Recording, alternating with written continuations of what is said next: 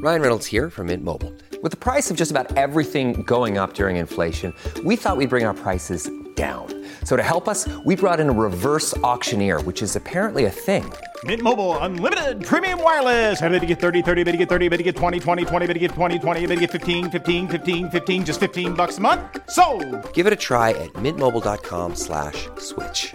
$45 up front for 3 months plus taxes and fees. Promo rate for new customers for limited time. Unlimited more than 40 gigabytes per month. Slows full terms at mintmobile.com.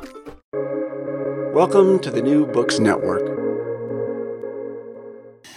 Hi, everybody, and welcome back to the New Books Network. I'm your host, Steven Siegel, and today we're on the podcast channel New Books in Eastern European Studies with our guest, Lenny A. Ureña Valerio. Welcome, Lenny, to our podcast today. Thank you, Steven. Thank you for inviting me to be part of the podcast series. So I'm really excited to talk with Dr. Ureña Valerio today about her award-winning book. It's called Colonial Fantasies, Imperial Realities, Race Science, and the Making of Polishness on the Fringes of the German Empire, 1840 to 1920, published by Ohio University Press in 2019. A little bit about Dr. Ureña Valerio. She studied had her BA in history at the University of Puerto Rico, and she received her PhD in Central East European history from the University of Michigan in Ann Arbor. Her dissertation, The Stakes of Empire, Colonial Fantasies, Civilizing Agendas, and Biopolitics in the Prussian-Polish Provinces, 1840 to 1914, on which the book is based, was awarded the Distinguished Dissertation Award in Polish Studies by PIASA, the Polish Institute of Arts and Sciences of America, in 2010.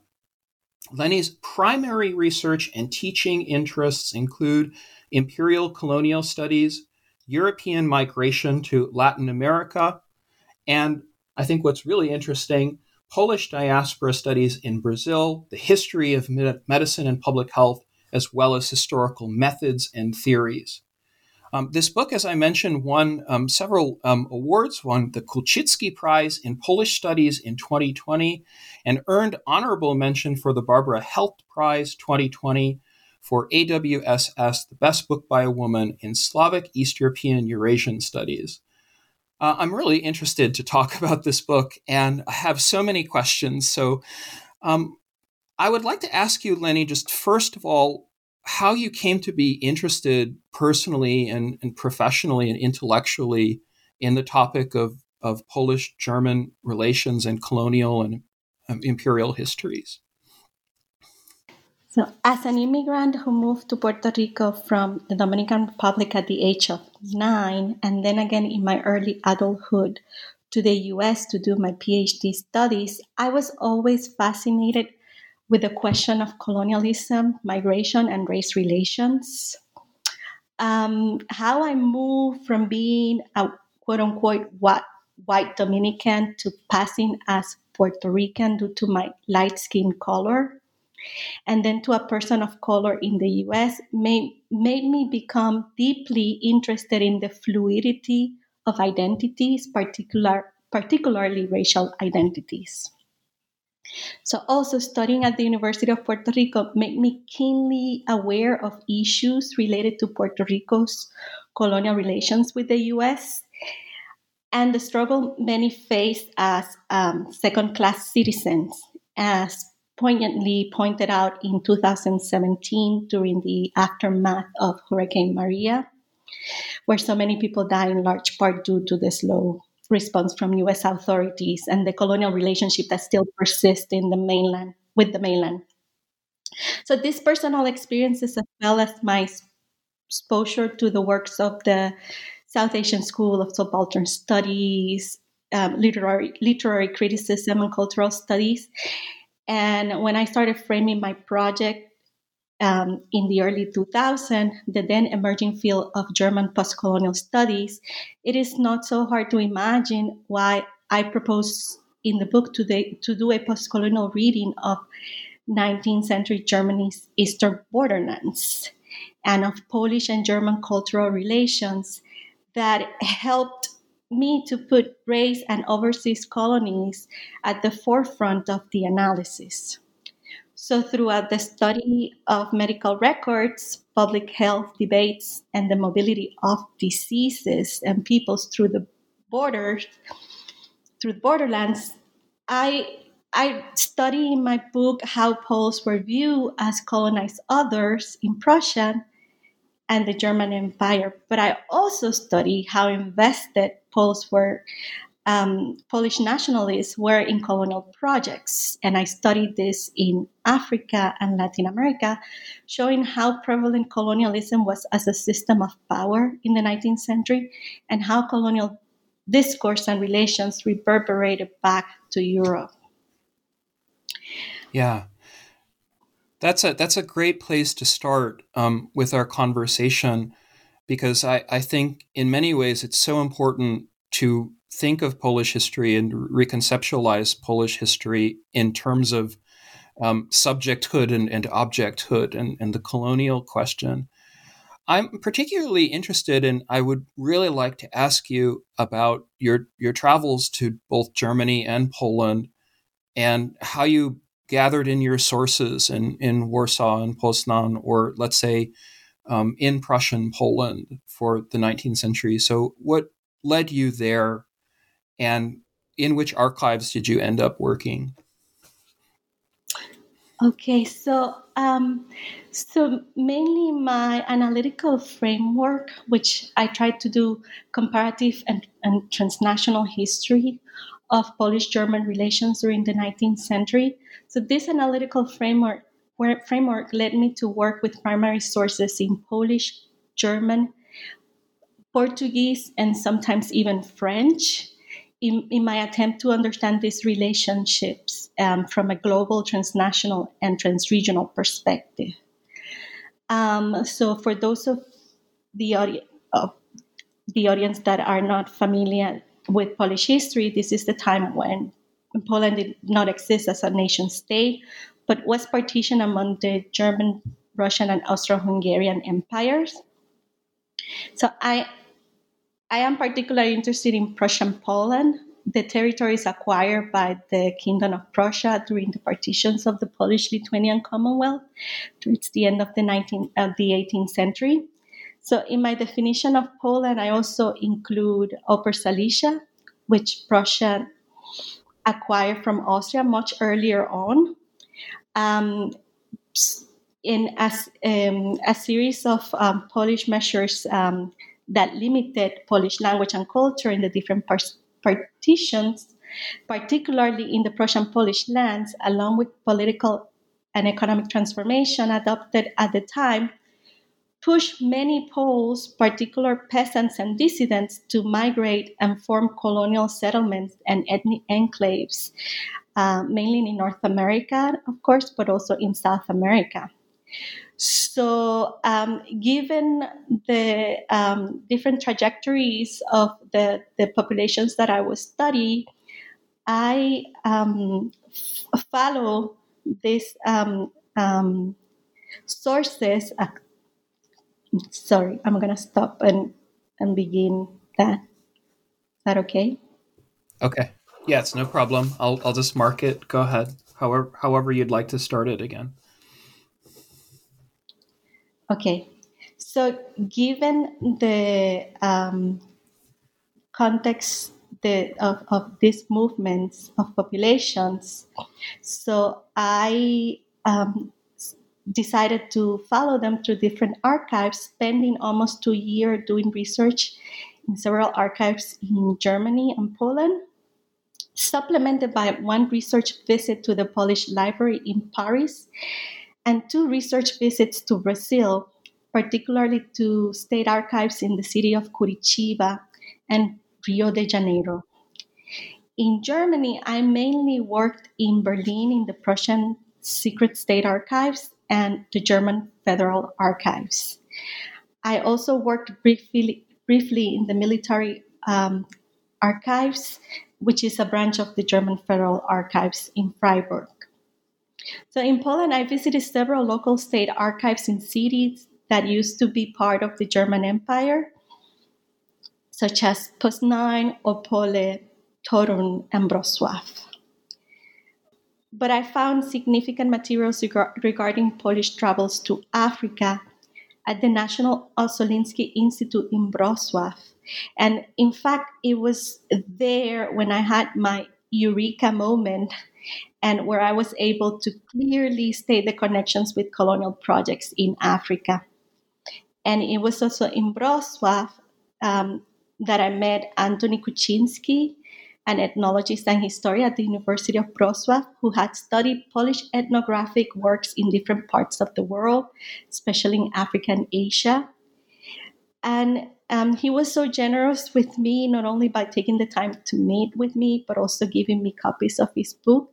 And so his help and that of other Polish scholars and archivists really made a difference in the project. And it is not really until I was done with archival research in Europe that my source that led me to Brazil. Mm-hmm. Yeah, and I want to get back to your eureka moment because I see several of those, I think, in your book. I want you, if you can, to introduce our listeners to your chapters, the whole body of the monograph. So, of course, you're covering both colonialism and imperialism, and I would say also the fantasies of empire and Orientalism.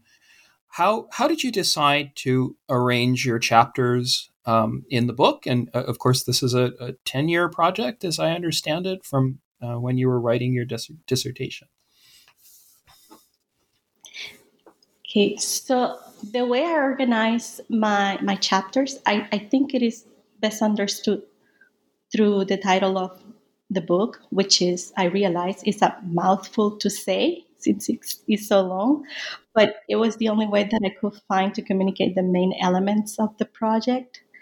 So in the book, I really tried to study colonial fantasies. So the part about colonial fantasies, imperial realities, refers to the tensions that I saw in my study between dreams of colonial dominance that some Germans had regarding Poles in the eastern borderlands, and the Poles themselves had regarding others in colonies.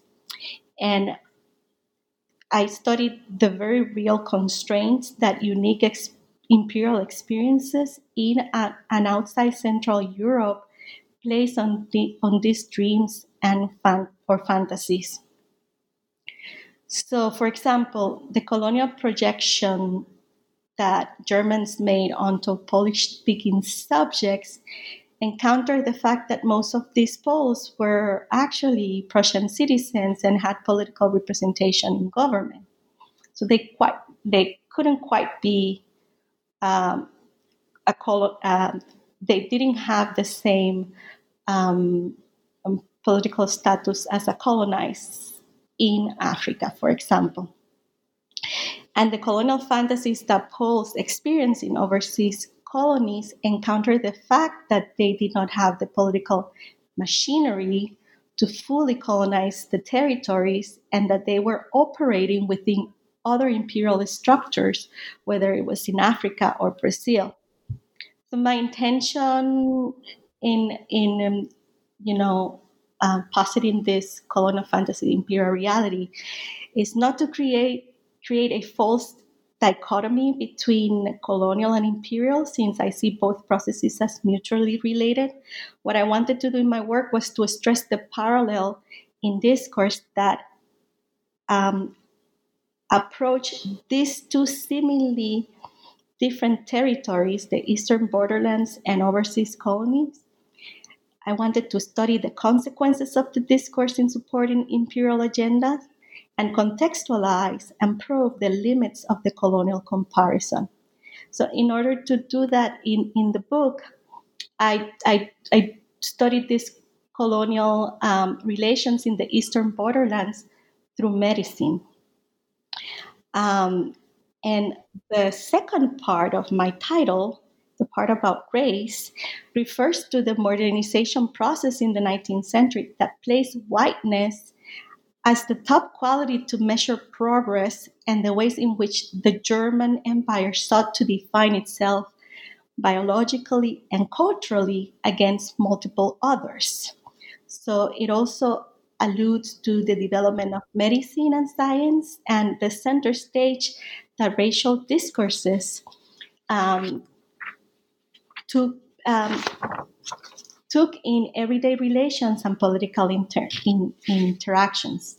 And the way that I see race in the title, it resonates with the colonial fantasies part, not only because of the obvious relationship with overseas colonial dynamics, but also because while Poles were increasingly imagined as racialized others and members of a quote unquote inferior race in Central Europe, their whiteness quality opened the doors to colonial settlements in Brazil and placed them among other Europeans in Africa.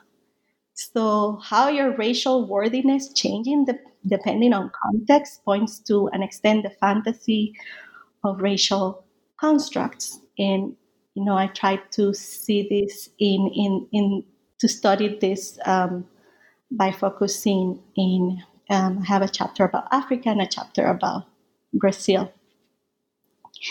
And then I wonder if we could learn from you, Lenny, about overseas colonialism and how that matters. I'm particularly fascinated in the chapters of your monograph by the careers of scientists and this medical discourse among explorers and experts. So could you talk a little bit about the medicine and disease and outbreaks and how these civilizing discourses come into and into the medical profession in waves? How does your book do that? yes, so for me, studying overseas colonialisms and the effect it had on modern European history and cultures is a passion and a political stance. It's a political stance because when I started thinking about my research questions, right when I was applying for graduate school, colonialism was mainly studied as a footnote in European history, an episode with a beginning and an end, and as a result of political and economic conflicts.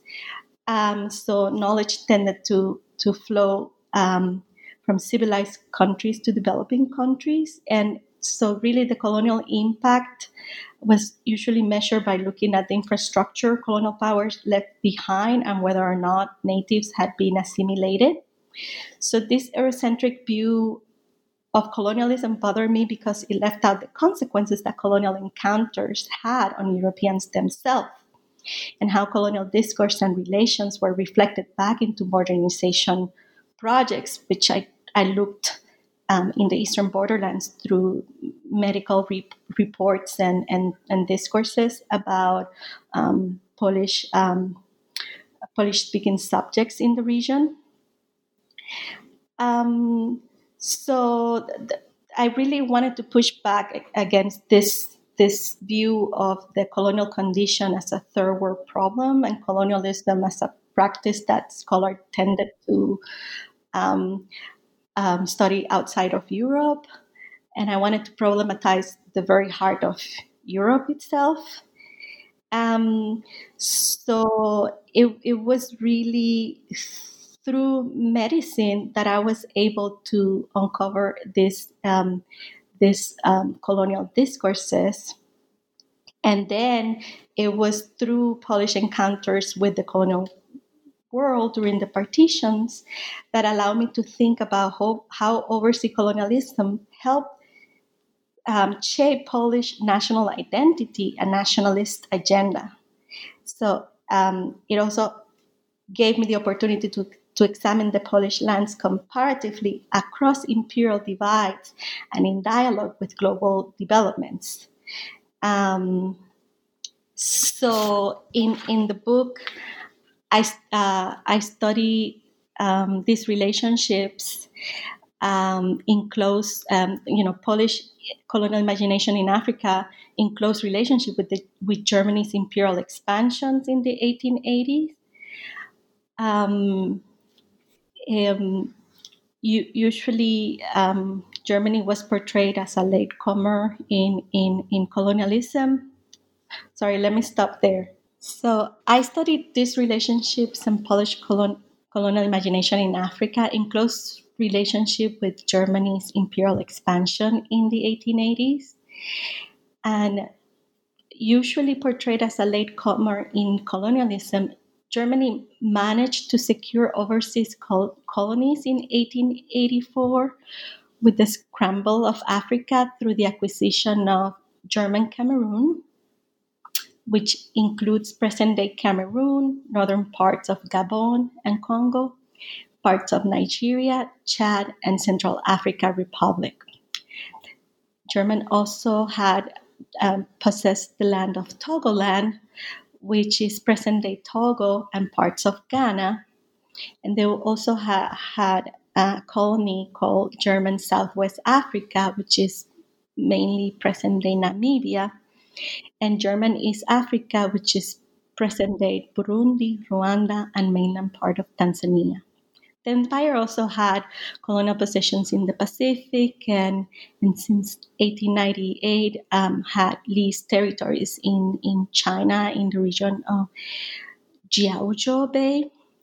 So in the book, I follow Polish presence in this mainly German colony. I studied the first Polish expedition to Africa led by Stefan Scholz-Rogozinski, Leopold Janikowski, and Clemens Tomczak in 1882. And this is an expedition that relied heavily on private funds, because obviously during the 19th century, Poland didn't have a nation state that could back up their colonial projects. And what is fascinating about this expedition that is stress the Polish character of the expedition, but also how in raising funds for it, these polls make an explicit connection between science and knowledge with the colonial realm, and how I think it's a really important point in your book. Could you talk about who sponsored those travels? Were they geographical expeditions? Was which governments were involved? Because we're talking about the stateless nation of Poles at the time. So how did you uncover that? Yes, so if we talk about Polish travels to Africa, these were the expedition that I was explaining that involved Scholz-Rogozinski, who is the main proponent of this. It heavily relied on funds that they raised in what they call Polish societies, so different Polish publicists like Henryk Sienkiewicz and others sponsored this. But in the end, it was mainly using his Scholz-Rogozinski's private fund that he was able to lease a ship and go to Africa. And then in the case of other Poles, many of them, they really went through other empires.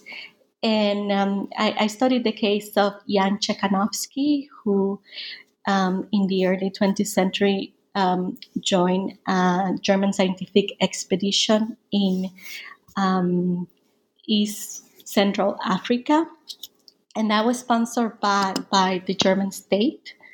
It was considered an expedition to survey the lands and learn more about the populations and learn more especially about the borderlands between the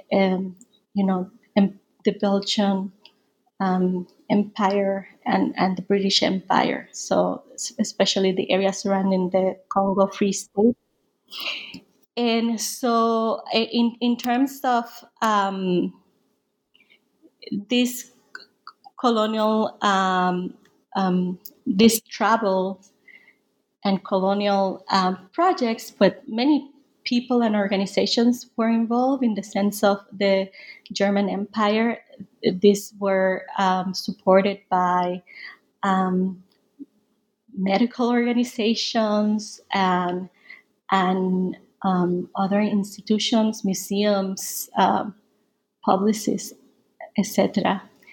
And also in the case of Poles who traveled to to Africa and other parts of the world, they also raise funds through giving presentations and sending cultural artifacts back to researchers in the different lands of the partition Poland.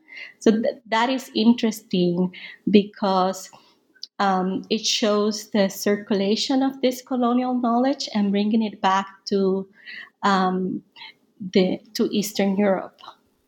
Yeah, and I think it's wonderful that you mentioned Czekanowski, especially because there's so much interesting work being done on Polish colonialism and neo-colonialism and anthropology and ethnography, this world of epistemic anxieties, which I think you capture so well.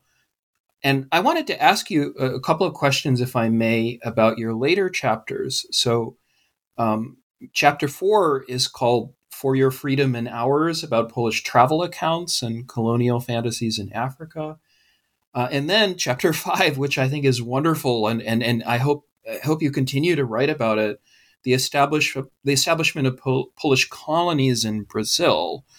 So I'm absolutely intrigued how you begin to connect these different areas in the global South, and how you study this particular research. I'm not sure if I could call it diasporic research, but how would you explain this story of Paraná in southern Brazil and the establishment of other new Polands? What can our listeners learn from this really late 19th and early 20th century story?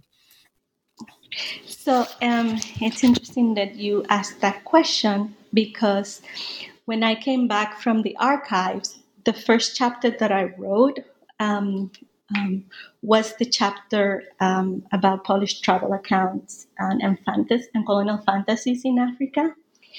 And I was excited after coming back to have found a body of literature that gave me access to study involvement in overseas colonies, but also the anxieties portrayed in the travel literature, in the memoirs, in the reports, etc. And this description of the colonized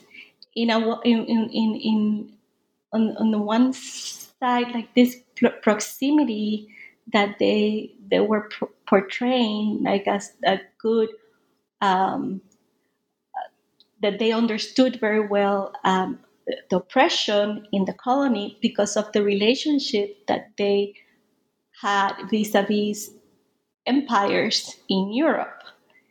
But at the same time, they're distancing themselves in the way that they're presenting themselves as, as superior to the colonized. So I was fascinated by this, like, sort of dualism in the discourse, and also I was also interested by the how the colonies in at the height of imperialism gave Poles the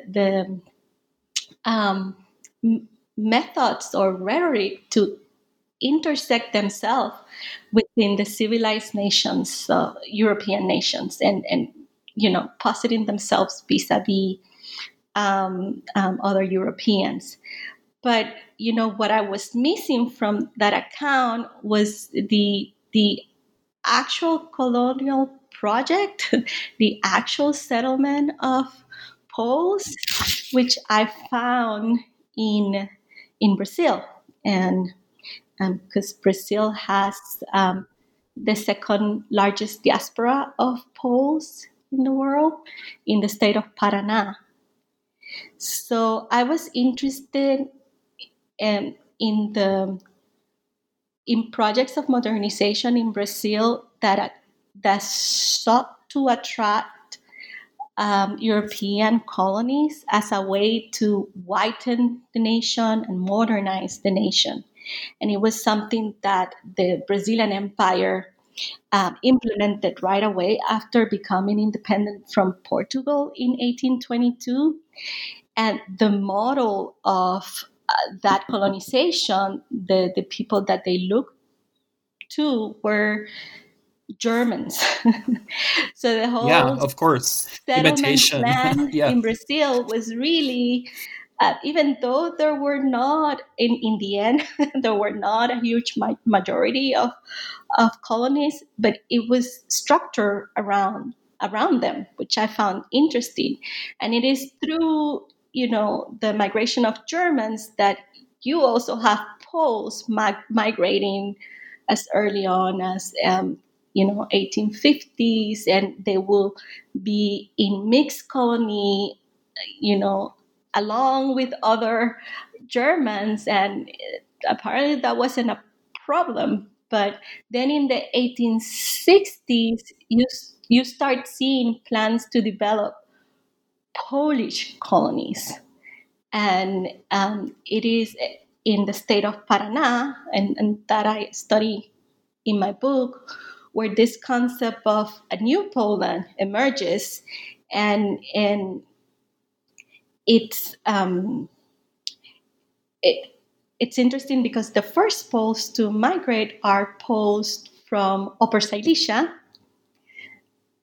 and they were like the colonies of the first colonies that ended up being called the New Poland.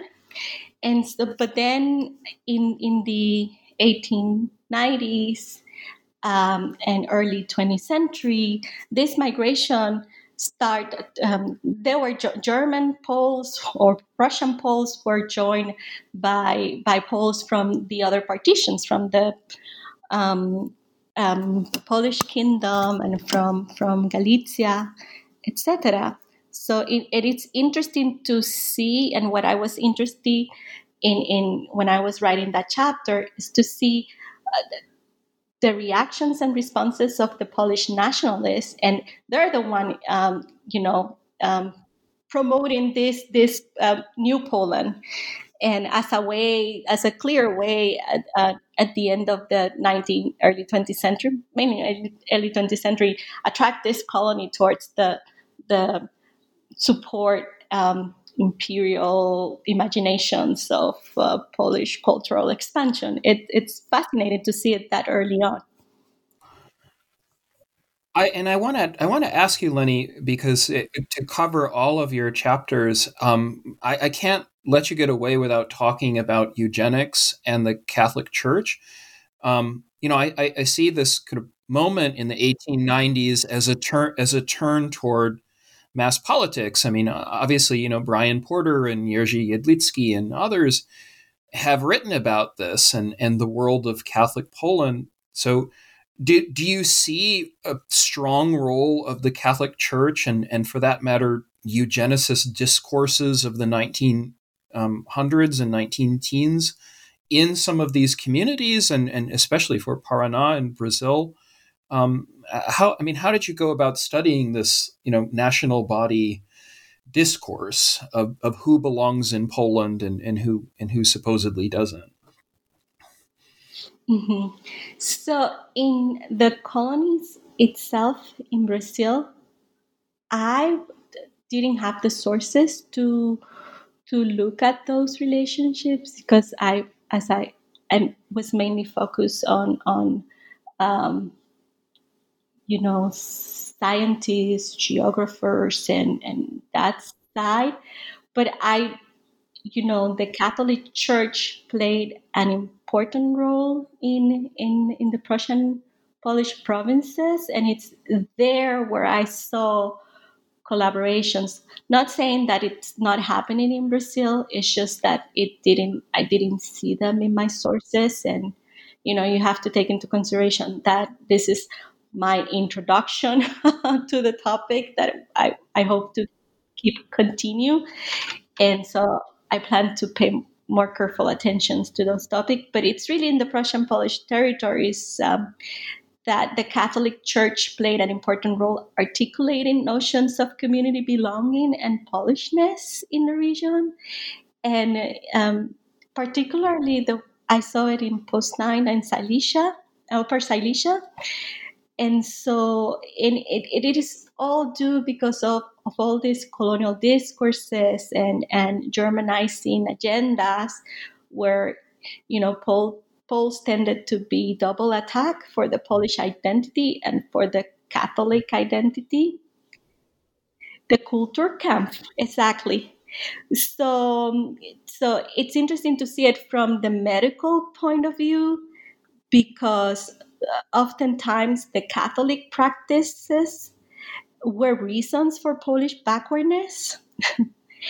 And also, you see the role that they're playing in Brazil from the point of view of schooling system, so many, and also maintaining the religion there, which I think gave the Polish identity to the colonies. I've always been fascinated by the fact that when people coming from multi-ethnic regions in Europe at the end of the 19th century, and you see it in Latin America, they start to settle. There's a moment which in my book I trace to the 1860s where there's this ethnic identity. So Jews start to migrate using Jewish networks, and well, they're settled more in the cities. But you see it clearly in the Polish case, how they start to separate themselves from Germans,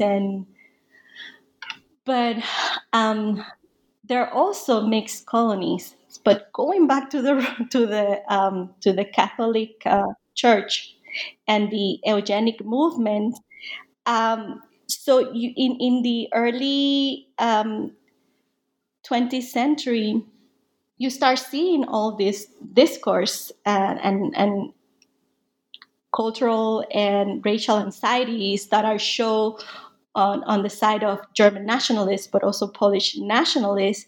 So that you start seeing the institutionalization of eugenic ideas, which Polish physicians in the Prussian Polish provinces start to join and also adapt and establish chapters. And they established the first, I think, the first Polish organizations of partition Poland. So that it's in response to this also eugenic ideas and anti-Polish measures and discourses that are in advanced by German nationalists in the eastern borderlands. And so I also saw Polish physicians working with the Catholic Church to bring this modernizing press and racialized discourses to the population. So physicians training priests in order to offer better counsel and also getting the knowledge to uplift the population, especially in rural areas where sometimes a physician wasn't readily available. So you have the priest taking upon himself this civilizing mission of uplifting the population. And I wanted to ask you sort of a final question, if we can lead into the literature on medicine and expansion, or Eurocentric or European expansion. There's so much interesting work that you have in your wonderful bibliography and footnotes, I'd say, dealing with Brazilian medicine or Indian medicine, and I think connecting a lot of that work on medicine and disease and biopolitics to the earlier stuff on colonial fantasies. I'm thinking of Suzanne Zanthrop's work, for instance.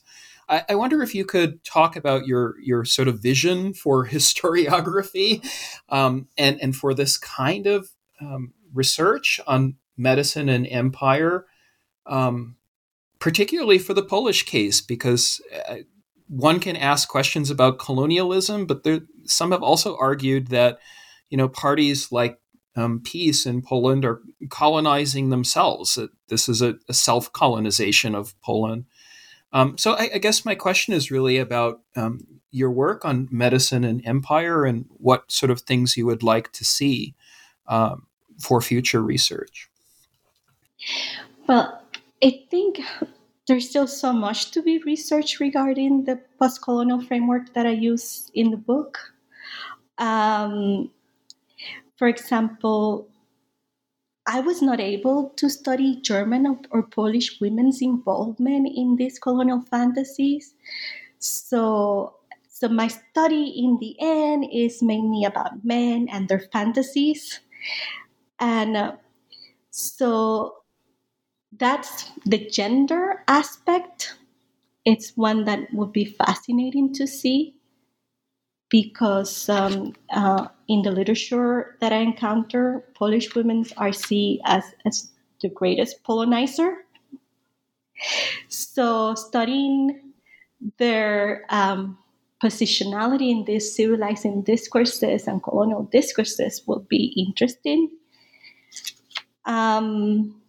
I also find it interesting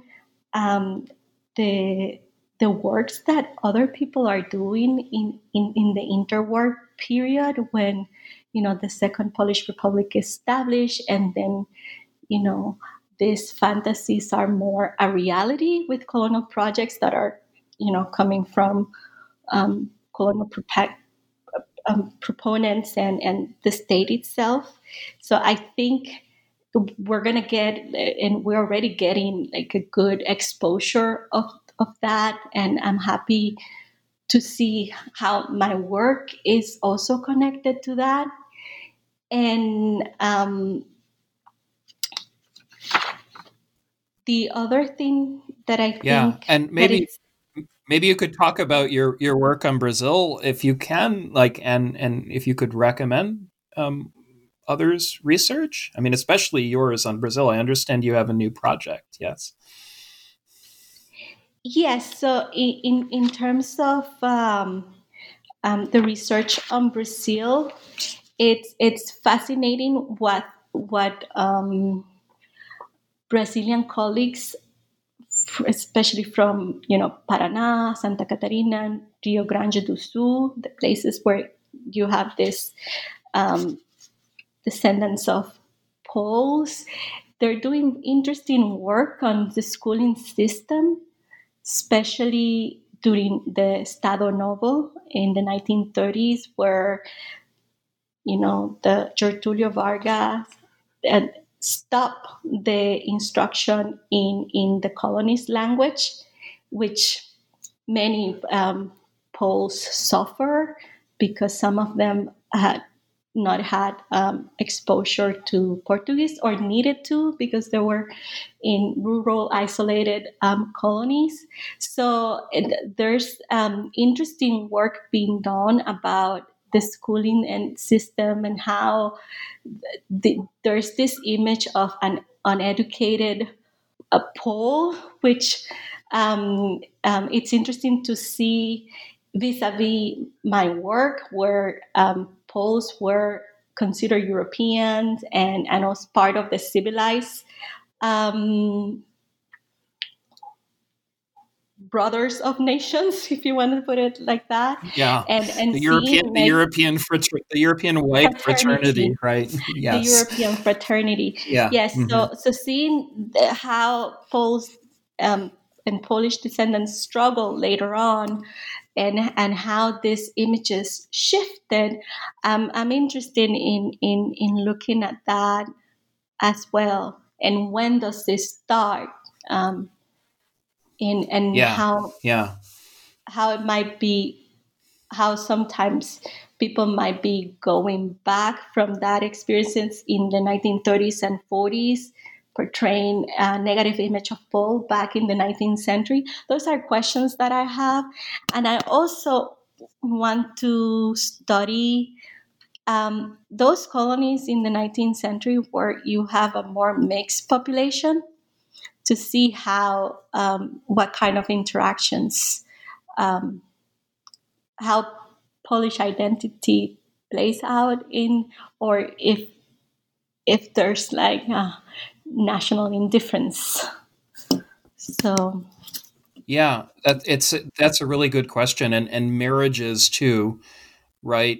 Especially between Germans and Poles, or Polish Catholics and Jews, or I think it's so dependent on place, right? And I think sometimes as a cartographer of all of the locations, small towns across the Americas, which were named after Polish towns and Polish cities, and Germans too, or for that matter, Italian or anything in the European context.